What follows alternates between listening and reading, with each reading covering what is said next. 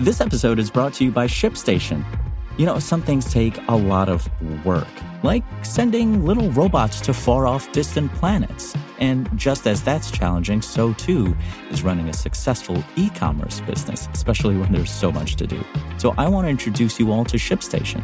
Now, I love using ShipStation because of its easy-to-use dashboard, which makes managing orders and printing labels a breeze and super smooth. Oh, and the customer service is just out of this world.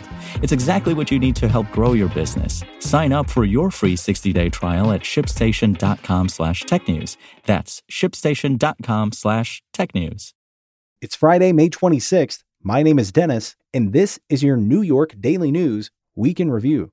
We begin on Monday as Mayor Adams begged President Biden to use executive authority to expedite work papers for asylum seekers. Joining the mayor was New York Governor Kathy Hochul, who faced criticism lately for not doing enough to help tackle New York City's migrant crisis. Under federal law, asylum seekers must generally wait 6 months from the day they submit their claims before they can apply for U.S. work authorization, a delay Adams, Hochul, and other New York politicians have said is highly problematic at a time when tens of thousands of migrants are residing in the city. In a Monday morning press conference with Hochul, Adams said Biden can, by the stroke of a pen, undo the 6-month rule. Hochul, who unlike Adams, was earlier this month tapped as an official surrogate for Biden's 2024 re-election campaign, opted against putting the president on the spot over the work authorization issue in her remarks. Rather, she said all levels of government must help find a fix.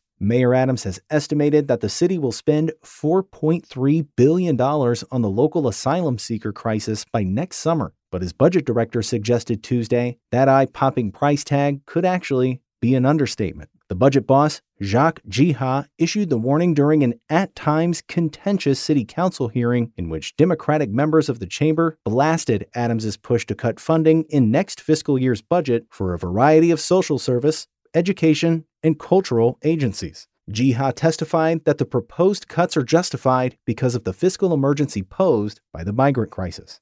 In other news, many city contracted early childhood, after-school, and other organizations paused or cut back programs Thursday as thousands of human services workers stepped out to protest low wages. The nonprofit employees, including those who work in food pantries and provide senior services, said the salaries have resulted in high turnover and difficulty recruiting qualified staff, lowering the quality of services that New Yorkers receive.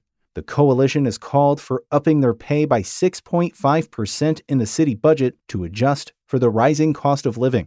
Mayor Adams did not include the funding in his executive proposal. The organization took the drastic step of temporarily closing 6 early childhood and 6 after-school programs in Manhattan and Queens that collectively serve up to 1,800 children. A bid to build a casino in the Citi Field parking lots has struck out, for now, in Albany, as a competing plan to bring casino gambling to the Nassau Coliseum site has its hands strengthened by Long Island lawmakers. The Nassau County Legislature voted overwhelmingly Monday night to authorize a 99-year deal that would transfer the lease for the Nassau Coliseum site to Las Vegas Sands, the latest step in the gambling giant's contentious bid to bring a Las Vegas-style casino to Uniondale. The vote at the end of a marathon meeting was 17-1, with 1 abstention.